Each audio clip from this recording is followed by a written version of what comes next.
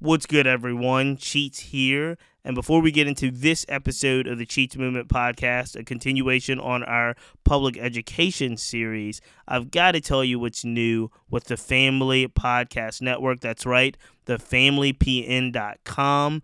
We're uploading brand new shows just about every week, and we are excited to let you know that we've added new shows from Dr. Tiffany Jana. We've added a new show, River City 93, all about the inside, inner workings, and on-the-field play of the Richmond Kickers. And we have a brand new show, Patients Come First. It's a podcast that is sponsored by the Virginia Hospital Association. Make sure you check those out, along with all the other shows you know and love on thefamilypn.com. That's the Family Podcast Network.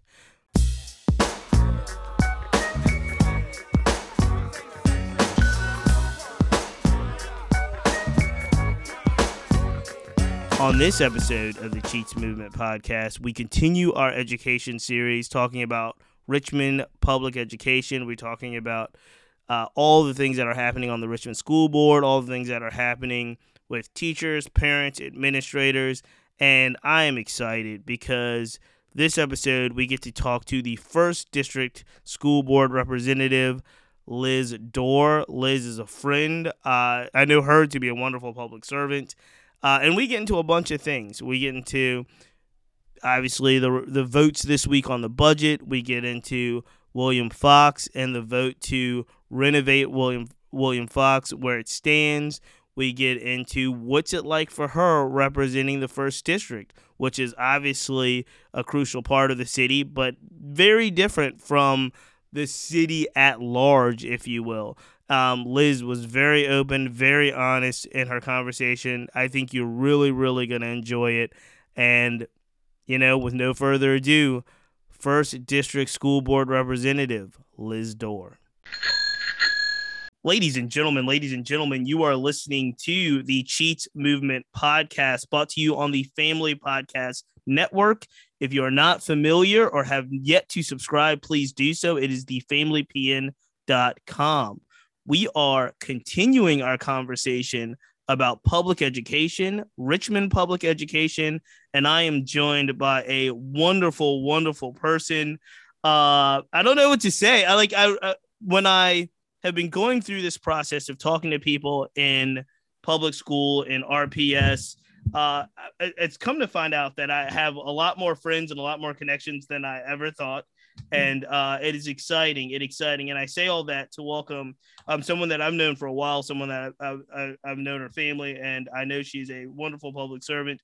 1st District School Board member, 2nd term, Liz Doerr. Liz, hello. Welcome to the Cheats Movement. We're excited to have you. I am so excited. As I told you, this is like a total Richmond bucket list item for me. So I feel like such a celebrity right now, even though I'm totally not. No, this is, it is fun. It's been fun. It's been a fun process for me to learn more about the kind of the inner workings of Richmond public education. I've talked to a couple of your colleagues on school board. I hope to talk to more of them. Talk to some members of the administration and just, some reporters and people around the community, because it is such an important issue. And when it comes to municipal government and local government and just making daily lives manageable and important and better, public education always seems to be, it should be always 1A, but it's either 1A of people and families and people like. So what you're doing and what you've done is just such an important task. And we're going to jump right into it. Cool. Because we'll start with the most recent and then we'll go back. You guys are in the middle of, I guess, what's called now budget negotiations, but it's also I would think it throws the average casual follower off, because we saw articles a few weeks ago that says the school board approved a budget, and we're very excited about that. But now the reports are the school board is wrestling really hard with the budget, and I understand there's some kind of evening up and reconciliation that needs to be done. But for people that may not be as familiar with the budget process, and this is how we're going to fund Richmond Public Schools, what is happening right now, and why? How do you view it, and how do you see kind of the points of contention to get everything done? All right, we're getting right into it. Just for maybe just for anyone that is not familiar, because it is super confusing. So the way the process works with the city is that the superintendent submits their budget of needs to the school board, usually at the start of a new year. And then the school board then tweaks that statement of needs and, puts their authorship on the budget. And then we send that to the mayor. And then the mayor the mayor incorporates whatever they would like to incorporate into their budget. And then the mayor sends that budget to the city council. City council then makes their own tweaks. I'm already confused. Go ahead. And then it comes back to us.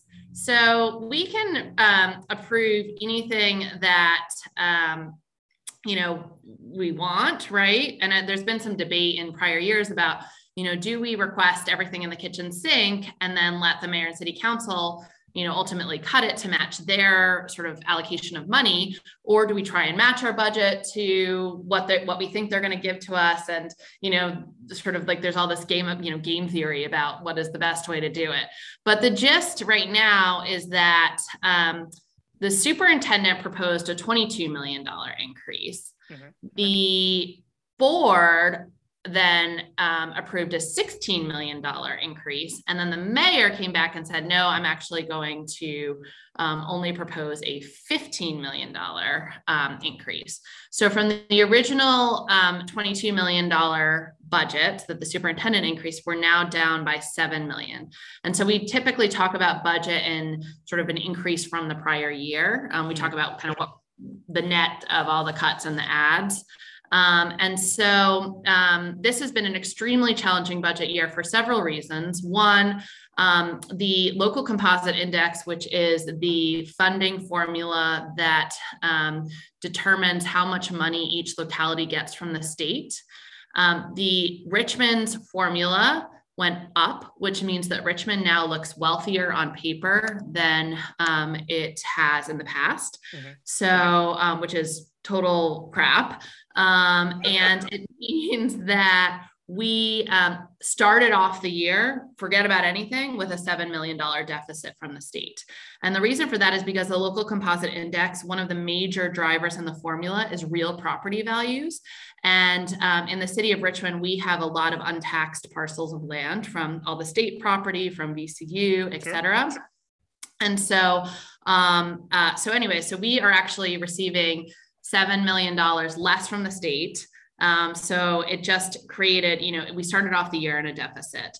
Then on top of that, we're coming out of COVID. So we are coming out of, more than a year of virtual school. And so, and we're trying to grapple with some of the state stimulus funding, mm-hmm. which has been great, but it's also one-time funding. So it's not something you can plan in the annual budget. Right. So it's really hard to kind of figure out, okay, so you're starting at a $7 million deficit from the state. And then on top of that, you're dealing with, sort of this one-time versus reoccurring funding. And so it's just created kind of a cluster, a perfect storm. So, and then we have lots of different personalities on the school board. So that also creates some challenges in trying to get everyone to, agree and approve something. So, and then, you have to obviously then get the mayor and city council to approve whatever you say. So that's kind of where we are. So we're still very much in flux, and we still have to identify quite a few cuts to our budget. So, and so when you look at that, Liz, and it's cutting anything when you're talking about education and public education, you can make the case for everything, and that's the challenge, right? You can make the case that we need more, not less, and we're sitting here cutting. There's been a bunch of things that I've seen that were on the table, whether it was the superintendent's staff or virtual academy, I think was a big, was a big issue that was people were talking about, and how you fund that. When you look at the big picture, and now you see where we are now, where it's like, oh man, we've got to reduce even more. How do you kind of formulate your priorities and the priorities of the first district?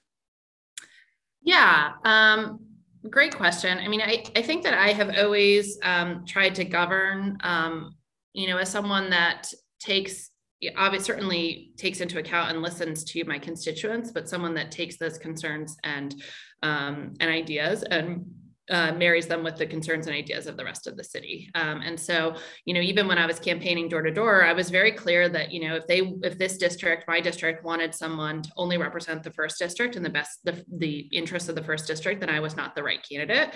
That I've always tried to approach my governing from a citywide perspective, not from a district-wide perspective. That doesn't mean that my constituents' concerns have less of a voice. They certainly, I bring those concerns and ideas as, an equal voice of the 9 different districts. But the reality is that my district does not look like a lot of the other districts in the city. We are, the whitest, wealthiest district. A lot of my constituents don't even send their kids to public school. And the public schools that we do have in my district act a lot like private schools. I mean, Mary Mumford is my elementary school, and they have a 6-figure PTA budget, and it's 85% white, right? So it just, and in a district that is, 85% students of color. So it just doesn't, not that our needs are not important and our opinions are not important, but they're not more important. And I'm very aware of making sure that, we in my district are not sort of, to use sort of a conventional term, resource hoarding from the other very districts that are in need across the city. I want to follow up on that because I had other questions, but since you brought it up, and it's very, very accurate and astute, actually, Liz, because there are leaders that have represented the first district in the past that would not have just said what you just said. Do you find it harder to represent?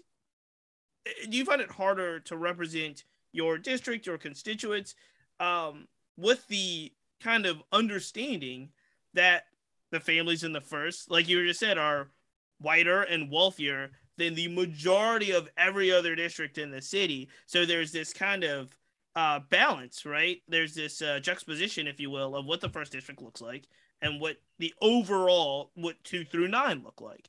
Do you find that challenging in a way that obviously you make the best out of it and you do a great job representing your constituents, but do you find that harder to even get your voice heard when you're talking to city council members or school board members 2 through 9, because they're gonna look at you and be like, oh, Liz, like, really, you know what I mean? Like, I think I've built enough trust so that they're not like eye roll, but certainly, yeah. I mean, I think it's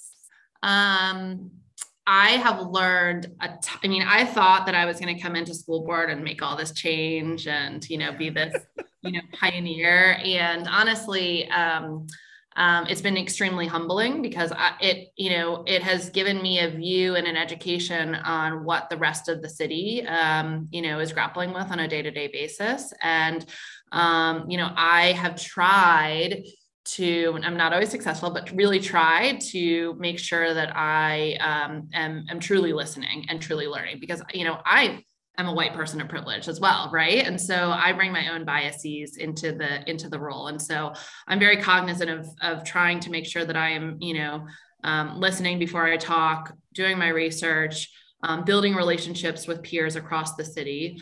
And then in regards to representing my own district, I think 2 things are true. One, I think that participatory democracy is important. And I think that anyone should be able to have their voice be heard and have access to me, and have me listen with an open ear and an open mind. I also believe that I see my role as someone that is a conduit to my district. And so I really try not to be judgmental or anything, but I really do seek to try and bring my experiences and my conversations and what I've learned from my peers across the city into my district to help all of us understand the differences and the opportunities and kind of the role that we play. And so, I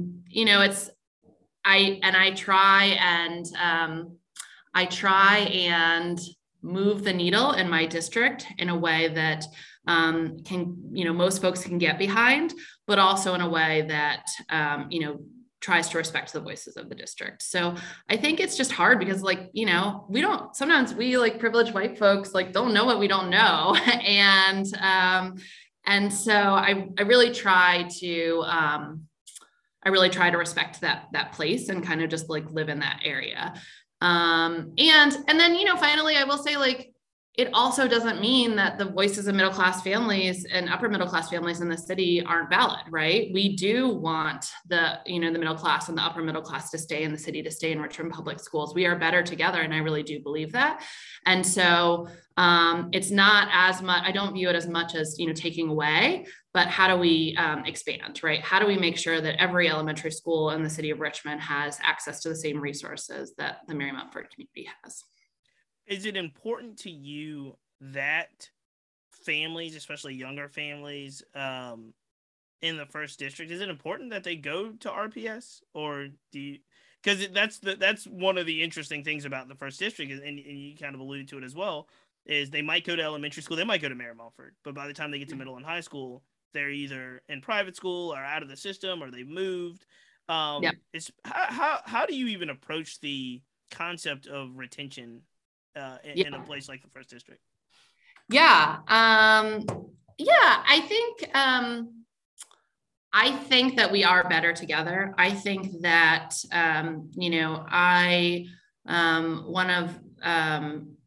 one of my mentors, Genevieve Siegel-Hawley, who is a VCU professor and a country leading expert on school integration. One of the things that she said in a speech that I heard was the concept of fates bound together, and the idea that her belief, and I agree with it, I think it's such a beautiful thought, that the way that things in our society and the sort of the tension and the fighting between different groups of people, one of the ways that I think we can make our world a better place is by having fates tied together. And so by having all kids in the city of Richmond, regardless of race, of socioeconomic status, whatever, your fates are bound together. You go to elementary school with your peers, with your, to middle school, to high school. And, I really reject the concept that the middle schools and the high schools are bad in the city of Richmond. I think we really need to reframe what we mean when we say bad, because I think it has a lot of, frankly, racist undertones. And also why is it bad to go to a school with some kids that are not performing well in SOLs? Does that make it a bad school? Does that make those teachers bad? Or does that just mean that you're in a class with some kids that, are at some learning level and some kids that are at another learning level? So why do we think that is the barometer of what is good? To me, for my kid, I want my kid to grow up with, integrated schools and fates bound together have proven over and over and over again that they're better for all kids, that it reduces bias in today's multicultural world, that it helps with problem solving, that it increases academic scores for all kids. And so, I don't know, I feel like I went on a tangent there, but no, you're good. You're good. No, I like it. Well, let's go put a bow on, let's go back and put a bow just on the budget discussions, because for people that are listening, this is ongoing. I mean, you had a meeting this week and you're still, I think you have to come back because we haven't finalized it. Again, when it's all said and done, what do you even hope? What would you say if you had your stamp on the budget? What would you say? These are the things that I hope to see budget-wise so our RPS can move forward. Yeah, I'm really happy that we were able to maintain our teacher raise in this budget. I think that regardless of the mayor's budget, city council's budget, superintendent's budget, I think all of those will retain, the teacher raise, which I think is extremely important. I'm proud that we are increasing pay for substitute teachers. and for bus drivers and for custodians. I think that a lot of that money will stay in the budget. I think that sometimes, and I've been guilty of this as well in my tenure on the board, sometimes we can get distracted by shiny new programs and exciting new initiatives. But honestly, where I have evolved my thinking is like, I just want to fund the basics. I want to make sure that we've got healthy, safe buildings. I want to make sure that we've got happy staff. And of course I want some of the interesting things, right? Specialty programs are awesome. More foreign languages are awesome. I've always been a big proponent of the arts, but I just want to fund the basics. And I think one of the things that I have been worried about in this budget process is that in order to get a compromise with our colleagues, we had to acquiesce to some of those one-off needs, which I think are a distraction, especially in sort of a post-pandemic reality, where I think we need to focus on literacy, we need to focus on teacher retention, we need to focus on student attendance, just get back to the basics of providing a good educational experience. No, that's thank you for that answer. It's one in which I think you got to do the main things. You got to keep the main thing the main thing. Right. And I think what you're describing is because we have funding that is very narrow but tailored specifically post-pandemic that you mentioned can be used as one-time things. You should also be cognizant of budgeting those for one-time things. You don't want to start new things that can't be maintained in future years because you don't have that funding.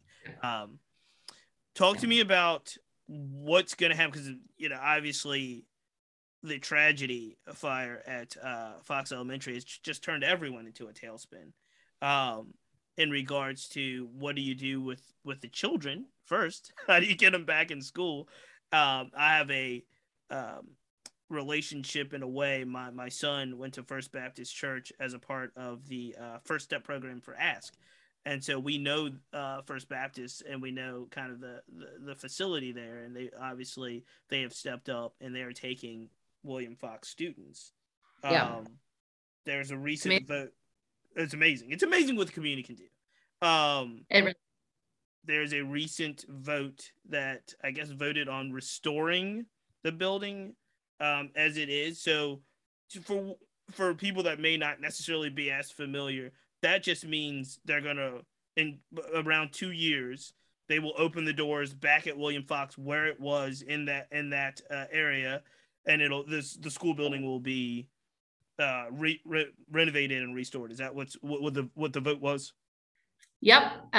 So we have done 3 things. One, yes, we've moved the kids into a temporary location. And we have also allocated $500,000 to rehabilitate Clark Springs, which is an elementary school that has been closed for some years, but we use it as our transition school. So if we're building a new school, we use it as a school to put the kids there while we're building the new school. So luckily we have that property, and we haven't made a final decision on that, but it's, looking increasingly likely that we'll have a temporary home for the next couple of years while Fox is being rebuilt at Clark Springs.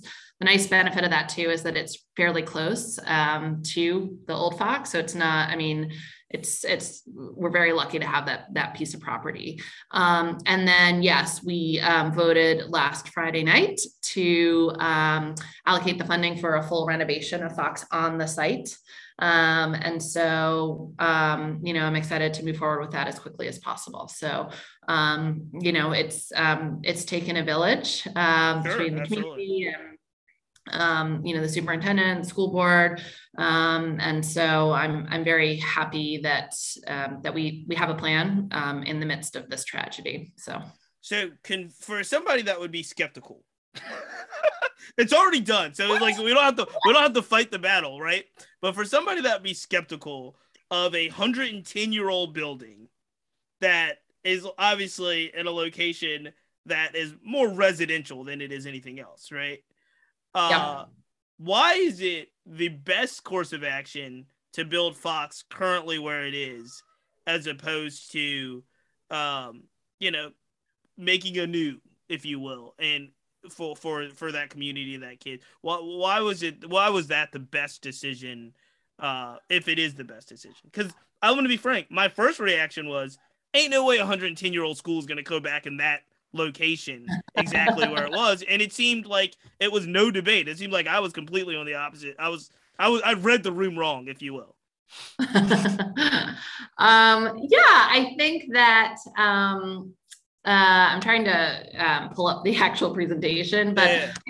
the superintendent, did his homework, and that was a combination of cost benefit analysis of a new greenfield school versus a renovation, and plus community feedback and input. And it seemed like both the cost benefit analysis of building on site was better and the community feedback was stronger. So it was sort of both things pointing in the right direction. And so it made it a fairly easy decision, at least for me.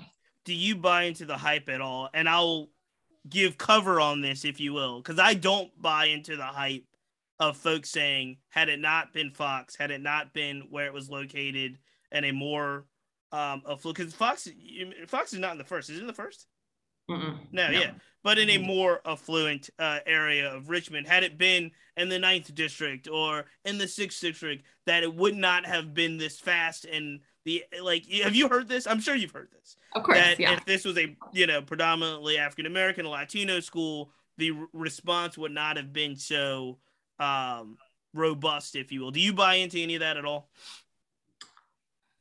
I think it's a fair, I mean, we can't know, right? I think it's fair for, folks to think that. I think what people don't quite realize, though, is that we rezoned Fox during rezoning. And so the school is, in my opinion, a very, very representative of our city. It is not, I think a lot of folks sort of unfairly paint Fox as this super affluent school. And it really mimics the demographics of our city, almost sort of not perfectly, but it is a good representation of our city. Now, does it mimic the demographics of some of our elementary schools? Absolutely not. But it is, it has a huge population of Black and Brown students. It has socioeconomic diversity. I think it's 50% white, 50% students of color. The socioeconomic status kind of divides about 50-50 as well, sort of upper middle class and students living in poverty. So I do think that we should correct the record a little bit there. However, certainly it does have a higher population of affluent students than other schools in the city. And then two, I think that, it's been magical. The Fox community has been amazing, right? And the community surrounding the Fox community has been amazing. We voted on the Fox renovation on Friday, and then I went to the Fox auction at Hardywood. Hardywood closed down to enable the Fox auction to happen. They raised gobs of money. It was awesome. Would that happen at a school on, an elementary school on the South Side? Probably not. Would they be able to raise 100,000, 150,000 for the PTA? Probably not. Maybe, I don't know. I hope so. Interesting. And would the parents, have sort of as much weight to their voice? Probably not. And so, I've certainly seen that before. Two examples that I give to my constituents of sort of us white privileged folks not really understanding our privilege. One example is when we were doing rezoning, there was the potential for Mary Mumford Elementary School, which we've already established is, the whitest, wealthiest elementary school in the city, and Carver Elementary, which you may recall was the subject of a cheating scandal a couple of years ago. Yep, right behind VCU, Carver. Yep. Right behind VCU. Yep. A large percentage of students living below the poverty line. There was a proposal to potentially combine those two schools, mm-hmm. and combine the students in those two schools. Now, I won't weigh in on whether that was, right or wrong, but the second that proposal was introduced, within 1 month, the community raised $100,000 for Carver. Just the sheer mention and idea that kids might be mixing together a little bit. Right. And to be clear, they did that to avoid. Correct. Yeah. Right. They didn't do that because they were out of the goodness of their heart for Carver. They were Well, like, yeah, I no. mean, I won't speak for everyone, but yeah. No, I'll say that. It was not a. It was a let's avoid this at But all that's costs. crazy in a Sure. month to raise 100. I mean, to basically like, Sure. raise a budget, like a PTA budget like that, and in that amount of time. I mean, I just think it just speaks to, again, the power of us assuming that if it were for the right reasons, right? Like having fates bound together could be a really awesome thing, right? And then second thing is I'm a little bit of a politician. You gotta give me No, credit I was there. gonna say, dear sweet Liz. No, no, keep going. Second example, there was we used to have our schools open on election day, and that created some concerns among community members because you had community members walking into schools to vote, and there wasn't a lot of security, et cetera, right? Super valid. I'm glad that we've now moved towards closing schools on election day for a number of different reasons, including but not limited to creating a more safe environment for our kids. At Mary Mumford, a number of parents were upset about the security. At other elementary schools across the city, parents were upset about security, but the voices were so loud from Mary Mumford that the superintendent himself had to physically go down to Mary Mumford and, parked his own car in front of the building to address the security concerns, because the voices were so loud that it required the head of the school district to go to this one school, which is arguably the safest school, one of the safer schools in our city. And I don't begrudge, families were complaining about security across the city, right? But the superintendent, even though he probably shouldn't have gone, didn't want to go, whatever, it wasn't prudent for him to go, had to go to Mary Mumford because that was where the loudest voices are. And I think that that's what we don't always realize as white people of privilege, that we just don't even realize sometimes how our voices and our power comes across. So.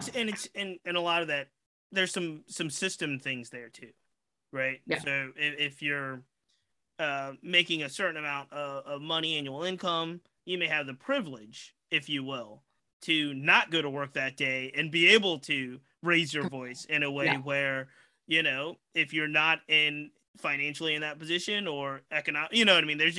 There's so many systems that come into play all throughout education. And that's one of the things that's often frustrating for me when we're talking education, because a lot of people want to kind of narrow it down and be like this school or this teacher or this, and they don't take into account all of the systematic things around a particular school or a particular community and so forth.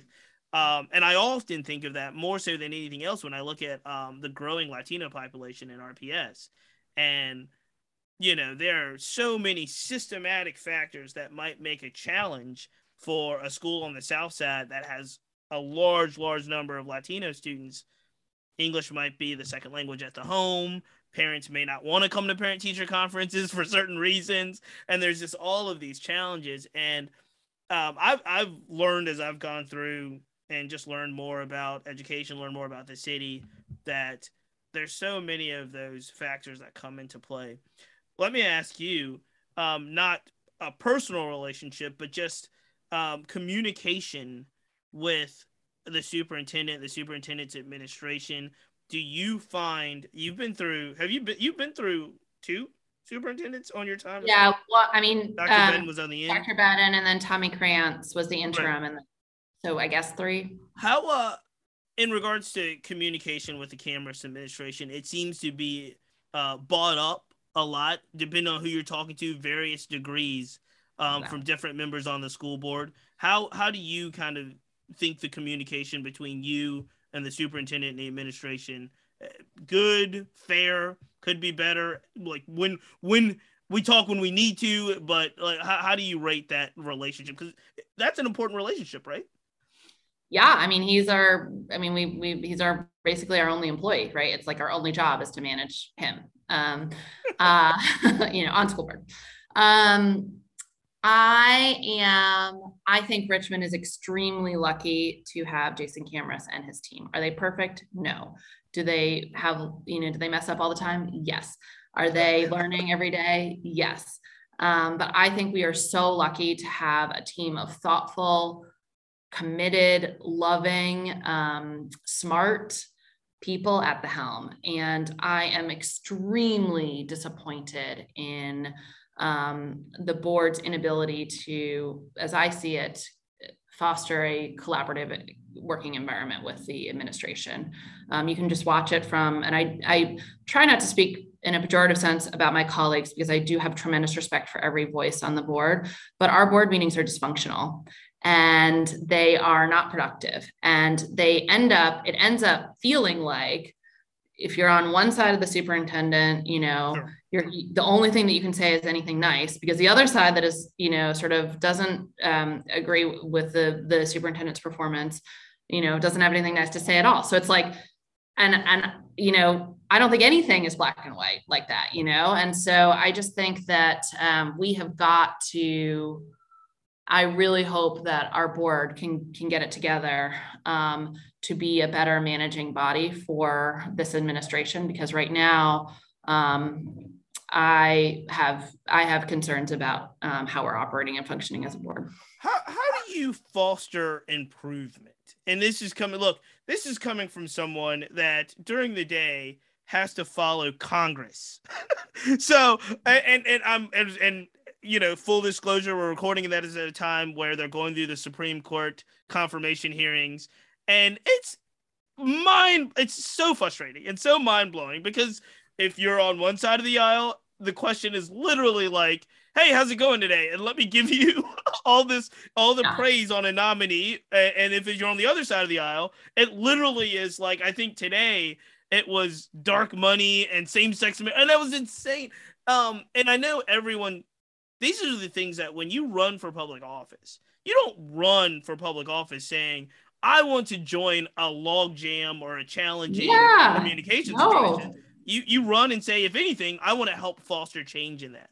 So how do someone like yourself that seems to have a pretty good relationship with your colleagues and a pretty good on the school board and a pretty good relationship with, the administration and other municipal leaders or other city council, whatever, how do you go about making it even a little bit better? Well, we had a rough school board meeting last night, so I'm feeling rather ornery on this topic. But all right, don't get in any trouble. Again, I want people to learn about this stuff, but I don't want you to get in any trouble. No. I mean, I think the craziest thing is that 8 of the 9 of us are Democrats. Like, we should not be fighting this much. I mean, it just is mind-boggling to me. So, and as we know, there are different degrees of all political parties, right? All political parties. I know. It's the Pollyanna in me. But I just wish that, I think that when I came onto the board, from the day that I came onto the board, it was some members of the community saw it as a bad and negative thing that I had a good relationship with the mayor, and that I don't think anyone judges my relationship with Andreas Addison, but I have a great relationship with Andreas as well. Like, do I agree with them and everything? No. Like, I mean, I have had crying, ugly crying, sobbing fights with both of them about various things, but we're still friends and we still are able to move things forward. And I don't understand why that's a bad thing. And it's frustrating to me when I see any kind of narrative that's like, oh, well, you're close with the mayor, so it must be a bad thing. I'm like, shouldn't we all try and figure out how to work together? It's not, most of the people on city council and school board are smart, committed people. Like if we just let our egos go a little bit, I think there's nothing that we couldn't accomplish. And but in regards to specifically answering your question, I try to not hold a grudge. I try to always keep the doors of communication open. I never give up on, let's get a coffee, let's get a beer, building that personal relationship, which I think is so key. And I learned a lot of that from, frankly, my colleagues on the board. When I came in, I was, as I said, I was, going to change everything and blah, blah, blah. And I was so annoying. I was a new board member. I wanted to do everything. I didn't know the process. I wasn't listening to anyone, whatever. And some of the more tenured women on the board didn't give up on me, and they could have, right? And they kept meeting for coffee, and they kept building the relationship. Today I call some of them my closest friends, and I would not have thought that my first year on the board. So I think people can change, and the closer that you realize that we're all just people trying to do the right thing, and the closer that you can realize that about each other and build that trust, my hope is that we can get there. Quickly, because I know we're running short on time, but this is fascinating and a really good conversation. Who would you say has been kind of the most helpful through both your terms, from your first term to your term now? Who, whether it's a group of people or an individual person, I know you said former colleagues, but who have you learned the most from about how to like be a school board member? Yeah. I would say 4 people. Amy Wentz, who is like the city psychologist, she literally like is, I think, everyone's like ear to cry on when they're having a rough time. And she's just, I don't know, you probably had her on your podcast a million times. No, I love Mimi. Shout out Mimi. Yeah. Yeah. So she's the best, right? And she has been a really helpful sounding board, especially in, having grace with me and, spending time with me to help me understand my role and supporting, sort of good governance across the board. Dawn Page, also 8th District. Dawn's the one. Dawn and I butted heads like no one's business my first year on the board. And then she ended up being chair. I ended up being her vice chair 3 years later. Mm-hmm. And she is someone that I really admire for, not holding a grudge, keeping the conversation rolling. She knows my kids, she knows my family. She always asks, she cares. Right. And then Kim Bridges, who held my seat 2 seats ago, who's a VC professor at VCU, extremely smart, just a great policy buff. And then most recently, Nicole Jones, who is, my colleague from the 9th. So we got the first and the 9th, has really helped me think about how to, I can tend to be a politician, right? Sometimes I want to write a fancy statement and get a lot of shares and, be popular for a day.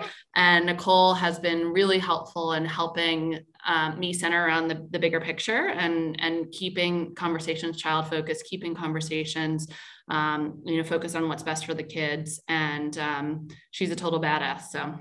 Well, you've got some great ones. Those are some amazing community leaders. Nicole was just on the show, so she did the series right before you, and and like I said, Amy Wentz in particular is someone that I have a lot of love and respect. Yeah, we watched comedy together. Remember?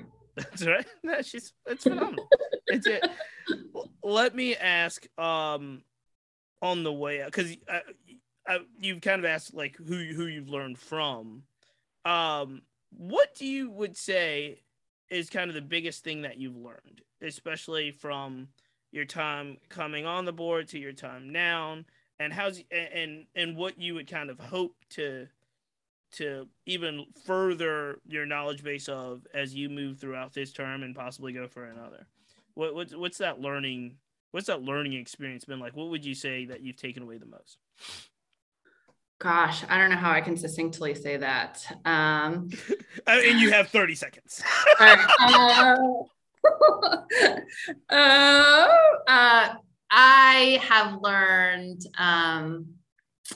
I have learned that my opinion that, sometimes it's not about, I work in finance for a living, right? So sometimes I want to throw things into an Excel spreadsheet and just have everyone listen to my fabulous logic. And that's not how politics happens, right? It happens from relationship building. It happens from, nights in people's living rooms, chatting and listening and talking and building trust. And so, I did not have an appreciation for how hard that work is and how important it is, but it's something that I've tried to develop throughout the years. I have learned a lot about, my own unconscious bias, my own racism. I'm on my own anti-racism journey, and I'm trying every day to learn from my mistakes and do better and be better. But I'm a privileged white girl from Connecticut. Like, I literally went to college thinking that everybody sailed and skied as their like, I still have a lot of, bias to work through. And so I'm just so grateful for the opportunity. It's really been life-changing. Liz, what's the biggest misconception about RPS? That it is a bad district full of incompetent people. Interesting. That's true.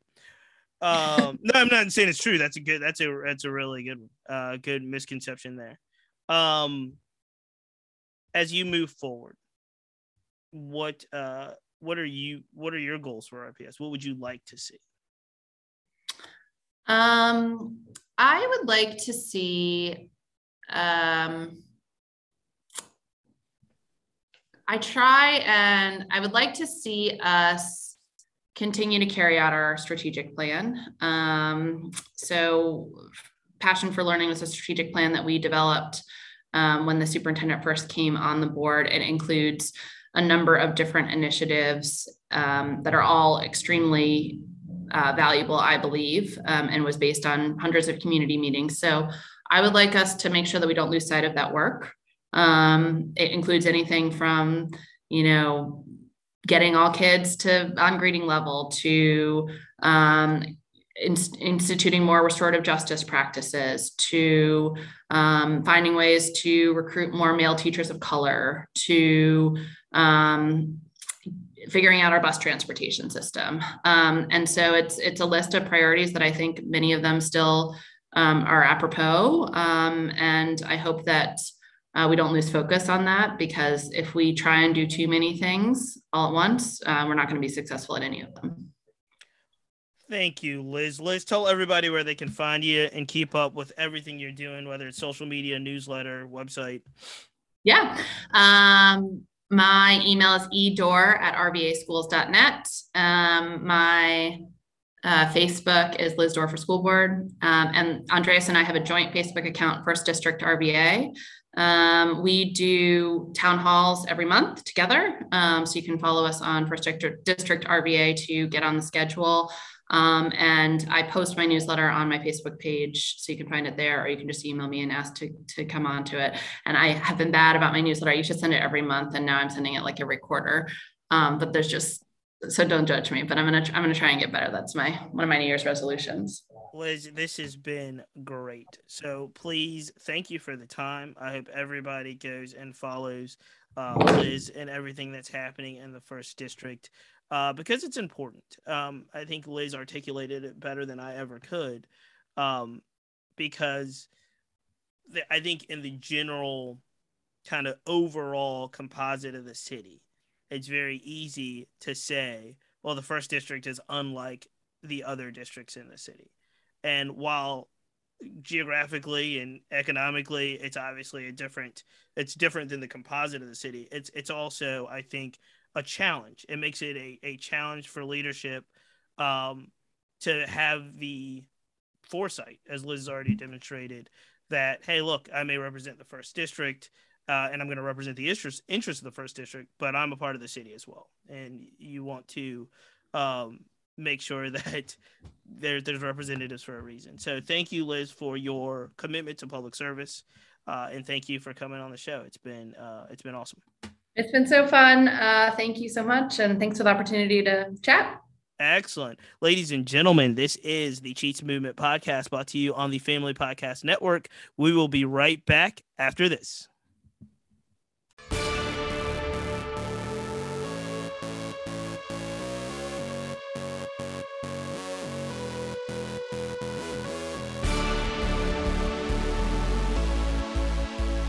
There you have it, ladies and gentlemen. I'd like to take a moment to thank Liz for her time, for her candor. I love having these conversations. This gives school board members, it gives educators, it gives administrators a chance to really dig a little bit deeper than what you would read in a news clipping, which you'd read in a quote from a newspaper. It gives them a chance to really explain themselves, and I hope that you're learning from these conversations as much as I'm learning. What's very clear to me is that we have very passionate, very caring people in our community that care tremendously about public education, and I will continue to bring more conversations, as many as I can, throughout this entire year. We're in March. This series is going to go throughout the entire year. So if you have a suggestion of somebody I should talk to about public education, about Richmond Public Schools, please text me, email me, hit the page up, hit the social media up, because I want to have those meaningful conversations. This has been a blast. Ladies and gentlemen, thank you for sticking with us. Until next time, we see it. Yeah. Yo, what time the plane leaving? All right. See you at the airport.